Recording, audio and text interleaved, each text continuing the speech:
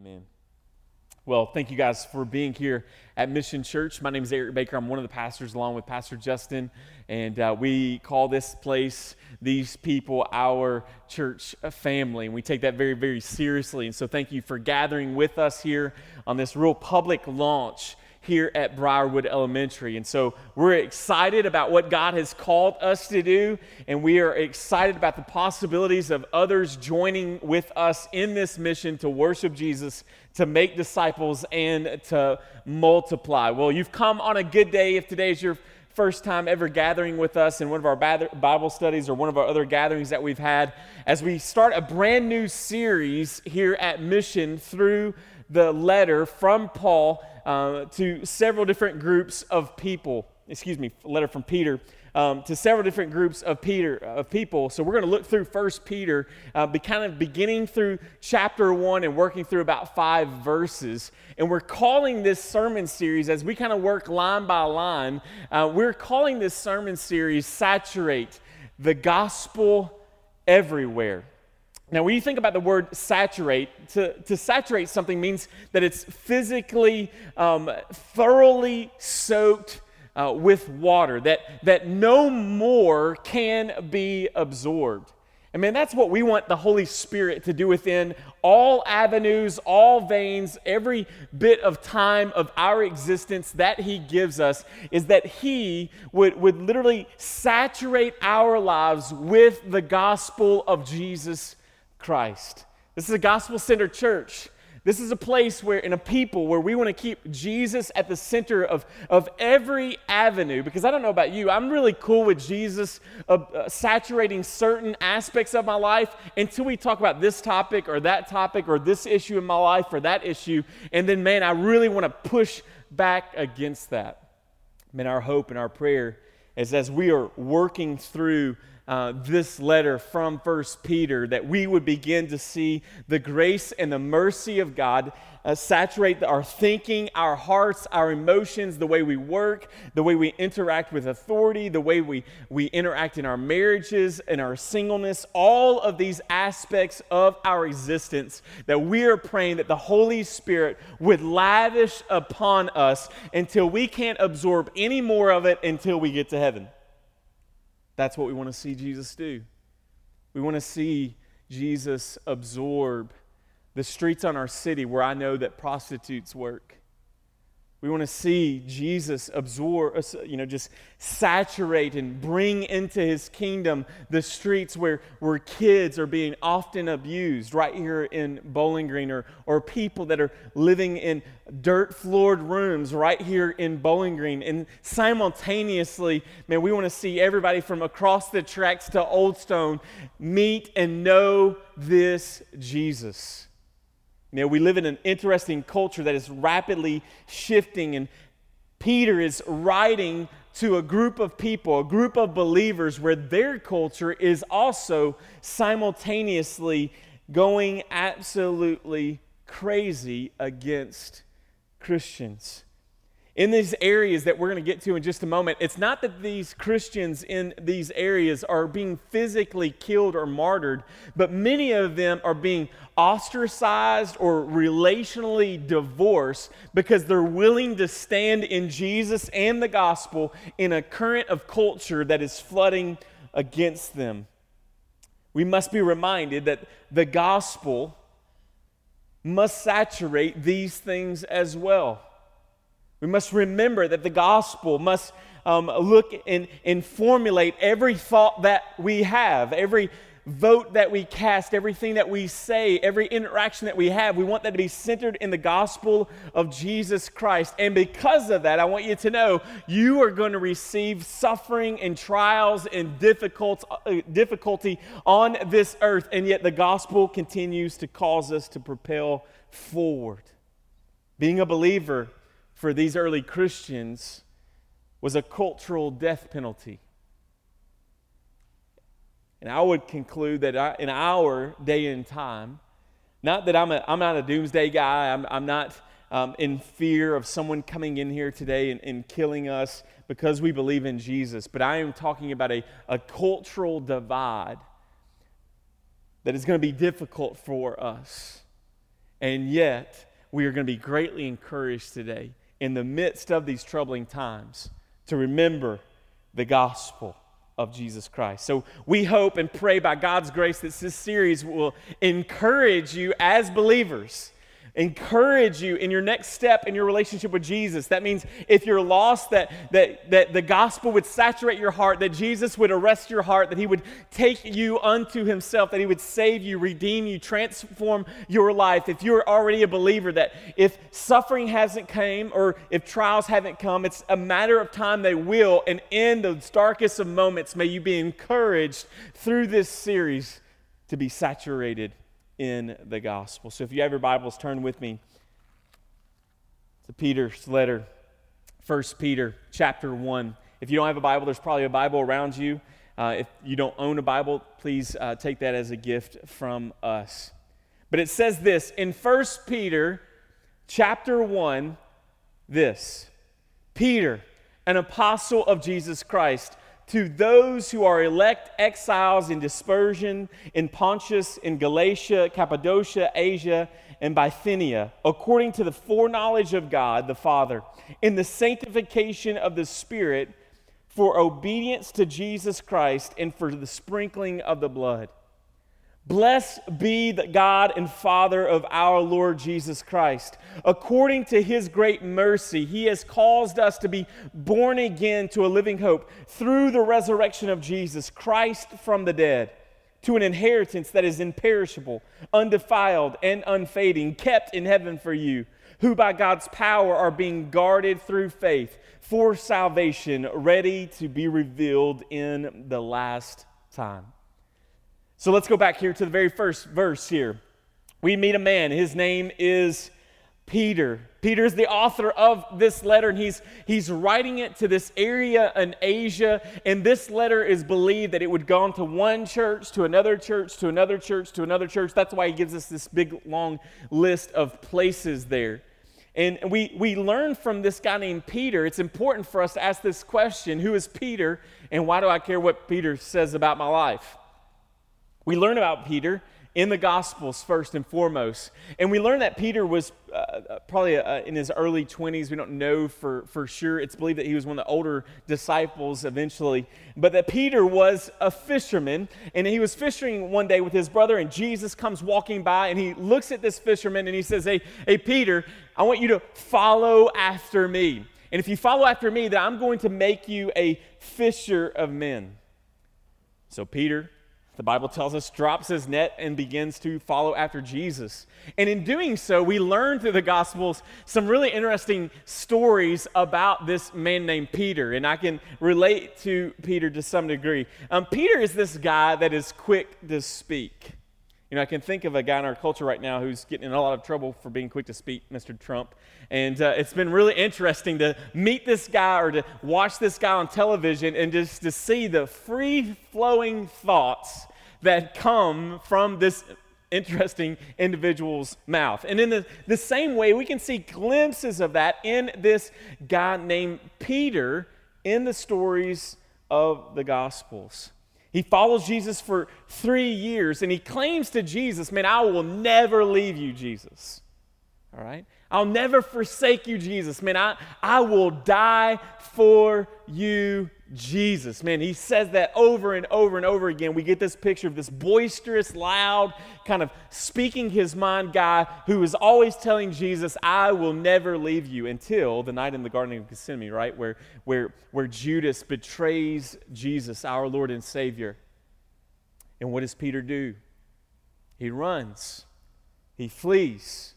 And in doing so, he goes into the culture. He goes into the crowd. And people begin to recognize this man named Peter. And they keep asking you, aren't you the one that follows after Jesus? And what does Peter do? He denies Jesus 3 times. So we see this ebb and flow, this erratic behavior of this person who claims to follow Jesus. Now, all of this denial happens until Jesus and Peter meet after the resurrection of Jesus. We see this beautiful scene on a beach, and Jesus ends up making breakfast for the guys, and he looks at Peter, and he commands Peter to follow after him and to feed his sheep, to pastor once Jesus is ascended. And so once the ascension of Jesus is taking place, once Jesus is resurrected, Peter is a totally different man. There is something about the power of the resurrection that changes people's lives. Believers are not just people who believe in that they're God or that Jesus died.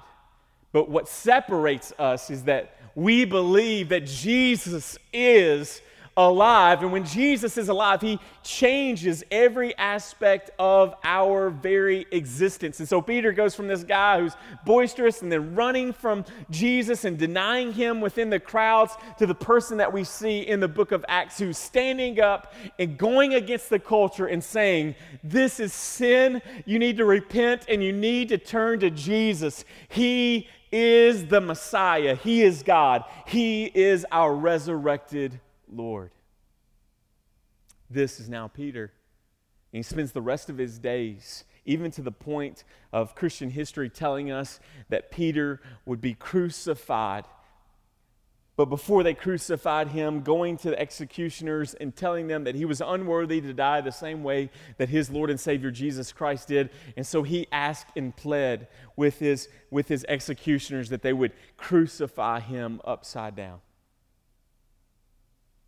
What's really interesting, if you know much about the Bible, we also have Paul, who writes most of the New Testament. You know, Paul is said to be a Hebrews of Hebrews. This is a guy who is well educated, probably from a better family situation. And that contrast with another believer, this guy named Peter, who's rough around the edges. All right? Paul has diplomas hanging on the wall. Peter's got like bass hanging on the wall, all right? He's got Billy Bass, that annoying fish that sings whenever you walk by it. I mean, these are the two polar opposite individuals that we see within Scripture. And I don't know about you, but I'm thankful that we had these glimpses that everyone whom Jesus saves isn't the same. That he saves the guys that, drive big trucks, and he saves guys that drive Lamborghinis, all right? He saves people who listen to classical music, and he saves people who listen to Waylon Jennings, all right? And he saves everybody in between there, and he uses a diversity of people to do what? To spread this gospel, to saturate this gospel, this truth, the cross, the resurrection of Jesus is true, and it must be spread everywhere. Everywhere. So we keep reading in there and we see these terms. We see this term that Peter is writing to these group of people, but he first calls them elect exiles. Elect exiles. Now, I know for some of you, I probably just said a cuss word when I use the term elect, but that's what the Bible says. He calls them elect exile. So what does he mean by that? This term is used about 22 times in the New Testament, and it is always in reference to God choosing, electing a group of people whom he calls his sons and his daughters. As we read earlier in the book of Ephesians, that the Bible tells us that he did this even before you and I were ever born, before the world was ever formed into his hands, before he ever sang light into existence, Genesis chapter 1. Then we see this picture that God, if you are a child of his, chose you. He elected you before you ever did anything right or before you ever did wrong. He said, this person is going to be my child. Now, the thing is, that has a tendency to freak some of us out a little bit to think about that. But I want you to know, when Peter was writing with this, when Paul was writing about these terms in his letters, when Jesus even looked at his disciples and he said, don't freak out here. You didn't choose me, but I chose you. In none of those moments do we have them freaking out over the terms chosen, election, predestination, or any of those things. In It's quite opposite of what we see happening. We see these people going, man, thank you, Jesus.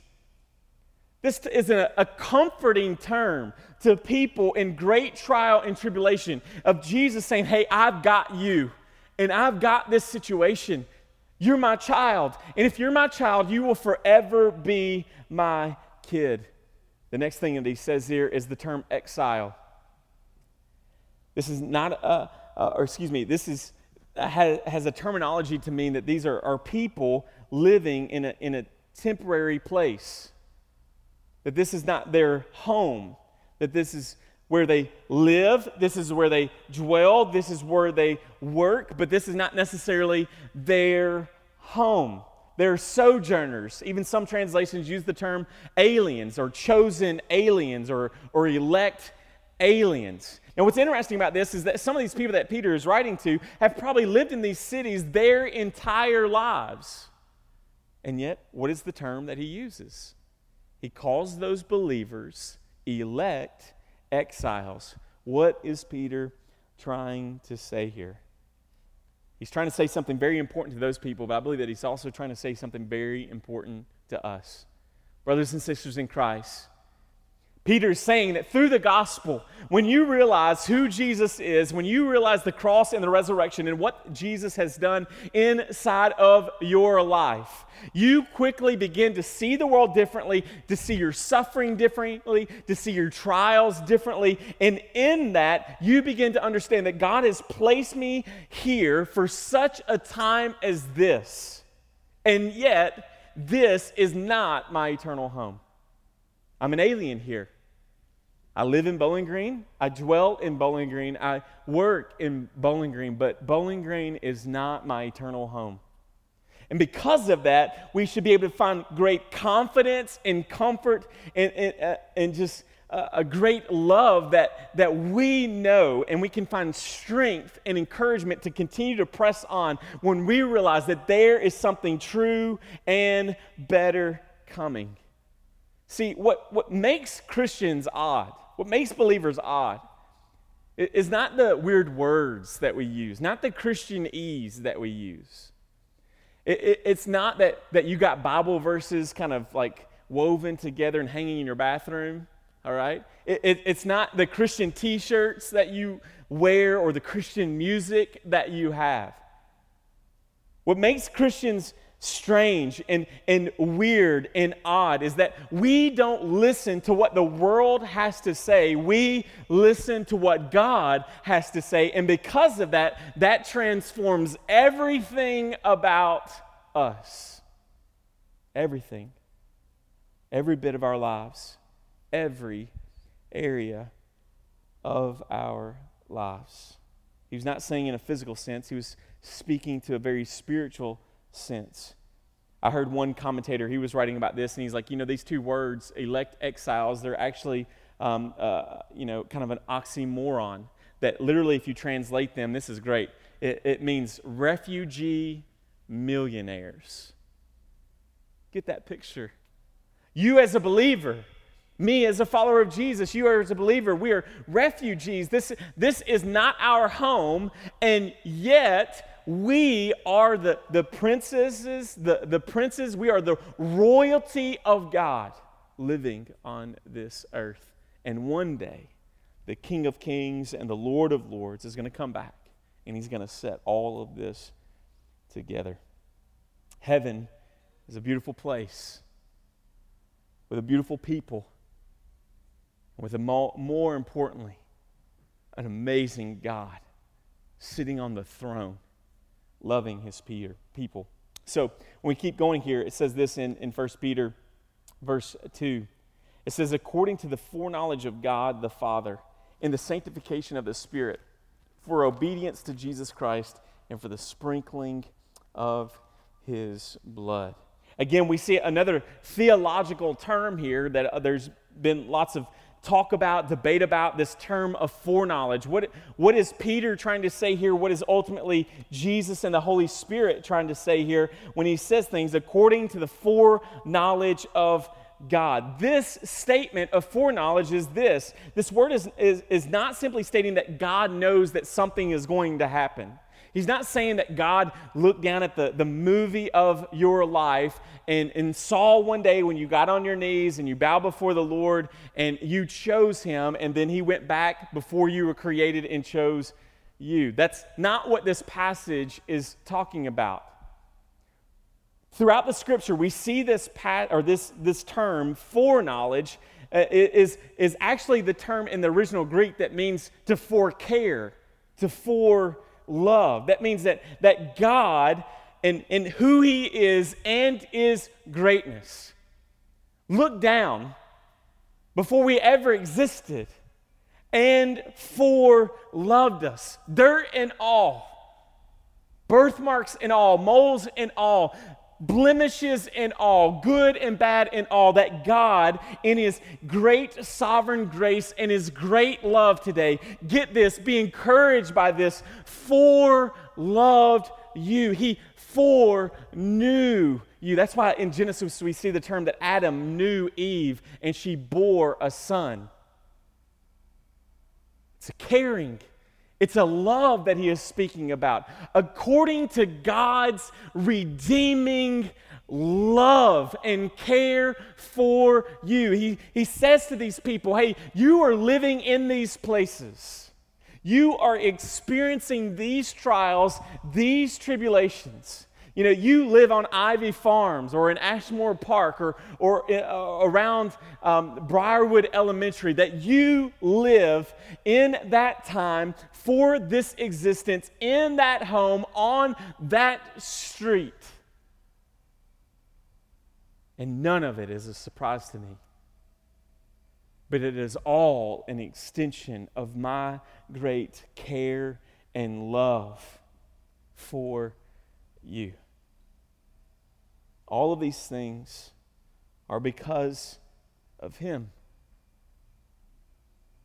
So when we see our brothers and sisters in ICE being killed by ISIS, this is not new knowledge to him. This did not surprise him.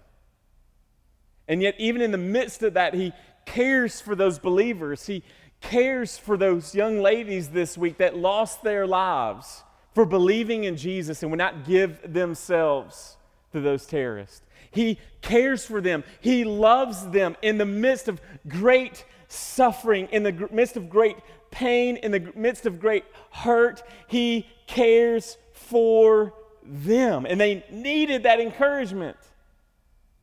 They needed to hear those words. Have you ever been on the edge? I mean, have you ever in your life just felt like we see in movies all the time where people are contemplating taking their own lives and they step out of the window and they're stepping on the ledge? And you know, they've got kind of two options here. They can go back in or they can jump. And usually a friend will show up, a policeman, and what is that person trying to do? It's trying to encourage them, hey, you don't want to do this. And have you ever been in such pain and such questioning, such wondering, man, where in this are you? You're on the edge. And it can be difficult to know, God, are you with us? Are you walking alongside of us? Are you in this journey with us? When you're having relationship issues in your marriage or an issue with your child, or, you know, yesterday, I'm going to share this story with you. I'm trying to make it without ugly crying. This last few days have just been really difficult for me personally. Just wrestling through things, asking God, you know, you get down on your knees and maybe I'm the only one, you get down and you're just like, why God? You know, the big question of why is this going on? Like, why is this happening? There's so much questioning here. There's pain here. There's heartbreak here. There's lack of understanding here. And you know, it's like, man, I want a burning bush. Like, burn up all my bushes, God, if you have to in my yard. You know, make my car talk to me. We've got this, you know, yuppie little Yorkie at our house now. It's like, have the dog speak to me, like right on the wall. Like, I need to hear something from you, God. That was my day yesterday. and I get a phone call from somebody I used to pastor. And he's bawling his eyes out. And he's like, "Man, I don't have anybody to talk to." He's like, "But my life for the last 2 years has been a complete masquerade." He said, "About 2 years ago, I caught my wife on social media having inappropriate conversations and flirty conversations with people. We addressed it, and for the sake of the family, try to keep it all together." And he's like, over the last month or so, I began to just really wonder what was going on. And he's like, and I caught my wife at our house with another man. And I try to stay away, and because I love my wife. And I went home just to try to put our kids to bed one night, and as we're trying to weed through what's going on here and what's happening, and we got into a confrontation because I took her phone, and she punched me. And in trying to get away, we had an altercation. She called the cops, and I've spent the last 24 hours in jail. He's like, "Man, I'm a goody-goody. I grew up a preacher's kid. I didn't hit her. I didn't touch her, besides just trying to get away from her. But I had to spend the last 24 hours in jail, and that's never a place I ever want to visit again." He's like, "Man, I've got 2 little boys. I've got an 11-year-old and a 7-year-old, and I love this woman. Her family, they are my family. I'm as much their son as I am anything. I don't want to lose her. I don't want to lose my boys. I don't want to lose this family of mine." Perspective has a way of changing things. What you're going through has a way of changing things. You know, I told Laura last night when I was telling her this, and I was just crying with him on the phone and praying for him, and I was like, "God, you're there." And I told him, I was like, "Man, I want you to know, no matter how difficult this is right now, you need to know that Jesus is there. Do you have all the answers? Do you know what's going to happen later on today or tomorrow or the court date that's down the road?" I mean, he can have no contact with his wife for a month. I want you to know that Jesus is there. The gospel is there. The gospel is even saturating and can saturate even this great hurt. Because I believe that to be true, even when I can't grasp it. You know, I think about Adam, and he sent a message to us yesterday, and one of his co-workers went missing. He went canoeing by himself yesterday. He's married, got 2 kids. They can't find his body on the Green River right up the road. I think about that family today. I think about their loss. I think about 2 kids growing up without their dad. And in doing that, we must be reminded, we must be encouraged. Adam, today, be encouraged, brother. Know that even Jesus somehow is in the midst of that darkest of night pain, that he is there, that his grace, where the light is, there can be no darkness. And a lot of times he's simply just calling us in the midst of our darkness to open up our eyes, to recognize that he has been there all the while. Why? Because we have been sprinkled with the blood of Jesus, as the passage tells us here. Peter is speaking to a lot of Jewish believers, people who know the Old Testament. This is an Old Testament illustration and allusion that was foretelling and foreshadowing of the one and true Messiah. We see in the Old Testament a sprinkling of blood on an individual would sometimes be a priestly thing that would set them apart. We would often see, if you've seen a lot of movies or read the Bible very much, you see in the Old Testament that there was the sprinkling of blood on the mercy seat on the Ark of the Covenant inside of the Holy of Holies, right? And so that was to be the covering of sin for the people. Sometimes when someone was healed of leprosy, they would take them before the priesthood and they would sprinkle them with blood as a sign of significance that they have been cleansed by the blood of the Lamb. And yet when we get to Peter here, what does he say?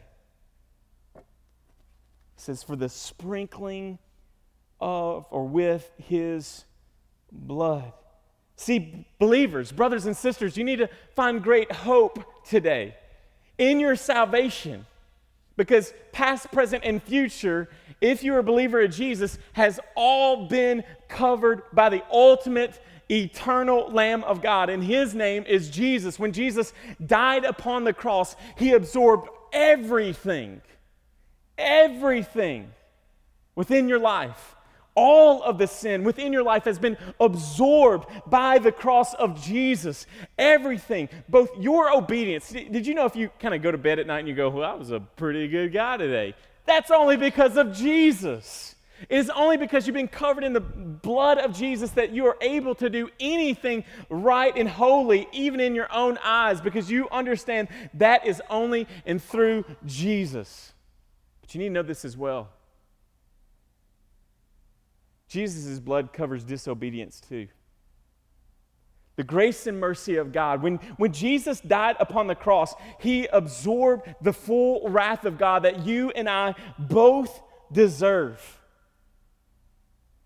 Jesus and his cross can handle when my faith is unwavering, and he can handle it when my faith is struggling. He can handle my devotion, but he can handle my doubts as well.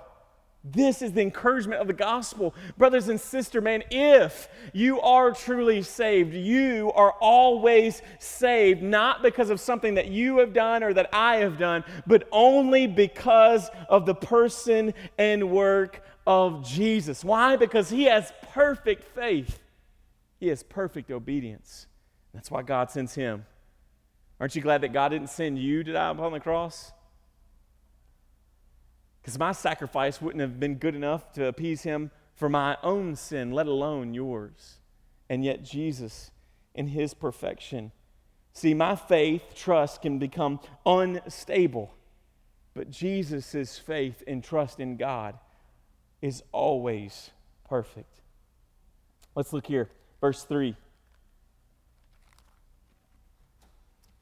Blessed be the God and Father of our Lord Jesus Christ. According to his great mercy, he has caused us to be born again to a living hope through the what? The resurrection of Jesus. See, Peter himself is even writing these things. He's like, you're going through trials, you're going through tribulations, you're going through suffering, you're struggling, you're going against the current, you're the elect exiles from the forekare, the love of God. And what does Peter automatically do? He busts out into praise choruses here. Blessed. My great-grandmother used to say, bless God all the time. All right? After everything good that would happen, or even if something was bad, she'd always say, bless God. And for years, I had no idea. How do you do that? I mean, that was the question I would ask. And then I learned that the word bless there actually means the word praise. Praise God. So because of the sprinkling and the covering of his blood in the life, because he has so chosen me to live, to exist, to be his very own, then we, like Peter, can learn to praise in the most difficult of moments. And what does he do? He gives us a living hope. We're He has caused us to be born again to a living hope. Through what? Through the mercy of God. You know, you and I, we don't deserve mercy. We live in a fallen world. I'm fallen. You are fallen. We are fallen. We deserve death. We deserve hell. But yet, what do we get? We get God. Do you know how ridiculous that sounds? Do you know how illogical that sounds? This is what we deserve. What do we get in the end, courtesy of Jesus? We get God. We get the gospel. We get the truth. This is the gospel of our lives. Religion says this: I am good, or even I'm pretty good, or I'm better than that person. That's what I mostly say, right? I'm not as bad as them, so I'm pretty good. So, in turn, what God owes me. That's what religion says. The gospel declares, brothers and sisters, I am not good. I am wretched. And yet, God shows me mercy. And what do I do in return? I owe him my life. I owe him my life. I owe him every fiber, every corridor of my heart, every part that I'm okay with him being in, and every part that I'm not okay with him being in. This is a beautiful truth. This living hope isn't a self-help. It's not a Christian bookstore kind of 7 ways to be happy in the Holy Ghost, all right? That's not what this is. The truth of the gospel, this living hope, isn't in some philosophical term or some great coping mechanism. The truth of this living hope is that it has flesh and bones, and his name is Jesus. Jesus is not dead. You get that? He is not dead. Jesus is alive. And so even in the midst of our great sorrow and pain, we need to learn to stop acting like Jesus is dead too. Because he's not. Jesus is alive. And if Jesus is alive, then there is hope, a living hope. Do you know that your best days as a believer are ahead of you? They're ahead of you, courtesy of Jesus. As we continue in this earth, the way that it is right now is that we should be becoming more and more like Jesus. But I want you to know, what is heaven going to be like? We get some glimpses here when we read 1 Peter 4.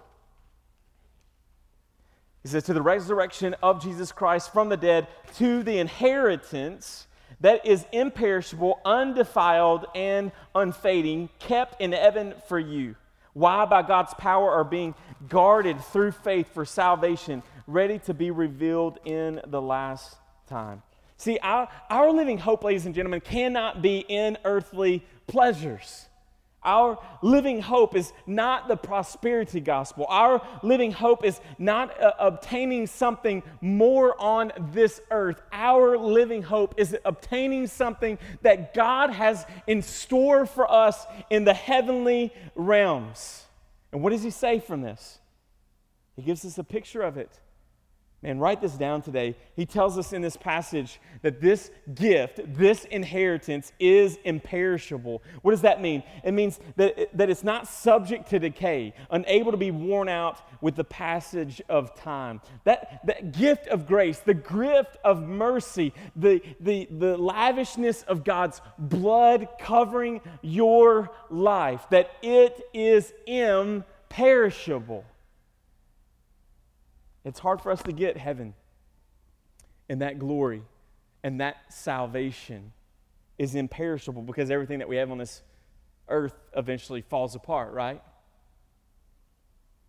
Man, may we get a glimpse to begin to realize that salvation is imperishable. What else does it say? It tells us there that it's undefiled. What does that mean? It means that it's unstained by sin. Our eternal inheritance is unstained by sin. Aren't you going to be glad to get to heaven and God to finally remove all the things that everyone else is doing that gets on your nerves? I am, right? I can't wait for Jesus to clean you up, all right? Because you get on my nerves, and I get on myself's nerves. And I get on my wife. My wife can't wait to be just my brother in Jesus, the perfected version of that brother, right? I can't wait for Jesus to get a hold of my kids and to remove all the ways that they act like their mama, all right? And, I mean, that's going to be a glory. Heaven is going to be glorious. It's going to be amazing and awesome. Guys, don't hope in the things of this earth. Don't hope in the things that you have on this earth, because they're all defiled. Yet one day in glory, and this salvation that he is speaking of here and the inheritance that we are going to be given is undefiled. The next thing, the third thing is it's unfading. It's unfading. Earthly wealth, earthly appearance, man, it doesn't matter how many times you go to the doctor and they inject you with Botox and stretch your face, all right? The scripture even tells us, right, that beauty is fading. You know, some of you have known me for a really long time, and I understand that people have dream cars, and some people's dream cars are like Dodge Vipers and like Corvettes. You know what mine is? Souped up, jacked up, extended XL Jeep Wrangler, black wheels, black rims. I thought about this. Black paint, black windows, black hard top. All right? Brand spanking new. I want to drive it off the lot and it have 1 mile, and that's the mile I put on it. But you know what? I know myself. Give that Jeep, if I was to ever get it, a year, and I would look like an episode of Hoarders. Like it would be, I would clean it for like the first year, and then you'd be like, hey, can I ride with you? And you'd be like moving coffee cups and like the fast food to try to squeeze in, and I just apologize. I'm sorry, here's some hand sanitizer. All right? I know that's what would happen, right? Because it would slowly fade. It would. Like a child at Christmas who gets a new toy. We love this toy. Can't wait. I think of my nephew Maddox. I can't wait to get the PlayStation 50 or whatever it is now, virtual reality in my bedroom sort of thing. And now we're like, he never plays it. But he couldn't wait to get it. Why? Because it fades. Your appreciation of it fades. The value at which you hold it fades. That is not the gospel. The gospel never fades. It is never going to grow weary. But in all of eternity, this inheritance that we're going to get is going to be revealed day after day after day. I don't know if we'll sleep, but every moment, every second within heaven, you will never be bored. Can I get an amen? Because I get bored really easy. You will never get bored. You will love every song that is sang, every meal that you eat. We'll still never be able to wrap our minds around lions hanging out with lambs, and if there's going to be dinosaurs there, I have no idea. But all of these things will reveal the majesty of God, and it will never fade. That's the gospel. That's the beauty of this inheritance. That's the beauty of what God is doing in every person's life whom He has saved. Some of you remember this song, "Turn your eyes upon Jesus, look full in His wonderful face, and the things of earth will grow" what? Strangely dim compared to what? In the light of His glory and grace. May that song not just be lyrics that we sing or a tune that we know, but may it be the desire of our hearts that when I look at this Jeep XL black on black on black on black Wrangler, compare that to the gospel of Jesus Christ. It's dim. Philippians chapter 3, verse 7 through 8 says, "But whatever gain I had, I counted as loss for the sake of Christ. Indeed, I count everything as loss because of the surpassing worth of knowing Christ Jesus my Lord. For his sake I have suffered the loss of all things and count them as rubbish in order that I may gain Christ." Man, I want to live like that. Man, I want to see the world like that. That if as a pastor, if I pastor a mega church, or if I pastor this group of people for the rest of my life, or if you all leave, at the end of the day, when I compare pastoring, my home, my current ride that I drive, whatever those things, when I compare those things to the gospel, this is rubbish. Now, the Greek term is a lot more offensive than I'm going to tell you right. I can't use the word, but it means excrement. And Paul says this, Paul says that in Philippians. He says, man, when I compare all of these earthly possessions to the gospel, all things on this list, they're rubbish. They're junk. They're junk. So brothers and sisters, stand firm in the gospel. Know that it is imperishable, that it's undefiled, that it's unfading, that whatever you gain, if you lose Jesus, you have lost it all. But if you have Jesus, you have it all. So you are refugee millionaires living in a crazy society. Just watch the news, a crazy culture, and yet we are reminded to stay true in the gospel. Why? Because the fourth thing that he tells us there is that we are kept in heaven for us. Kept in the Greek form indicates a completed past activity. This is something that God has done before, way before the foundations of the earth. And his actions then are continuing on today and will forever keep. You are stored up. You are God's gift to himself through Jesus. This inheritance has been stored up. It has been reserved for believers in heaven. The guy that was in that video in closing, his name's Jeff Vanderstelt, and he's a great pastor. Love his writings and all sorts of things. And he's in Seattle, where Frank and Teresa just got back from. Jealous. And he's there, and I heard him speaking about this. And you guys remember a few years ago, there was this song. I probably sang it thousands of times. And when I was a worship leader, we used to sing it all the time. But I heard him talking about this song recently, and it made so much sense here. And I want you to get this today. But we used to sing this song called "Jesus Lover My Soul." Do you remember this?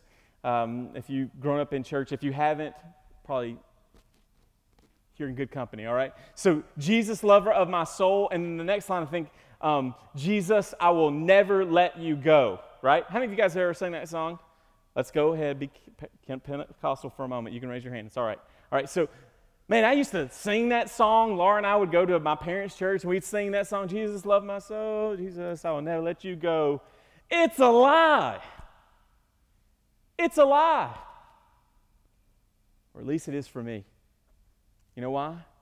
Because I constantly finding myself wanting to let go of the truth of the gospel. Wanting to let go of who Jesus is. Wanting to doubt it, to lack in faith in it. And yet, what is the truth of the gospel? How have we been kept? Not because I'm holding on to Jesus, but to know that Jesus is holding on to us. And he goes on there in 1 Peter verse 5 to say that it is also guarded. What does that mean? That it's kept safe, that it's carefully watched. And this is often used, this term there in the original Greek there for guarded is a military context that means this. It's the context to mean that it is both kept from escaping, but also protected from attack. And what Jesus has done inside of you, if you truly are a believer, if Jesus truly has changed your life today, I want you to find great hope, great encouragement in knowing that it is secure, that it is guarded by the person and work of Jesus. And I like that. It's guarded from you being able to escape it. And it's also guarded from an eternal attack. It can never be removed from you because of Jesus, because of what he says. We have much good news here. There's much truth here. There's much to rejoice in God about here. There's much to be reminded about this morning. And maybe you're on the mountaintop, maybe you're in the valley, maybe you're somewhere in between, but either way, there's much goodness and grace to be reminded of here, that no matter what it is, if we're going to go through these other topics that we're going to talk about through 1 Peter, what does Peter want us to do? What does the Holy Spirit want us to do? What do I want to do as one of your pastors? I want you to know that all starts with you as an individual being saturated in the gospel of Jesus Christ. Without Jesus, hell awaits you. You deserve it, just like me.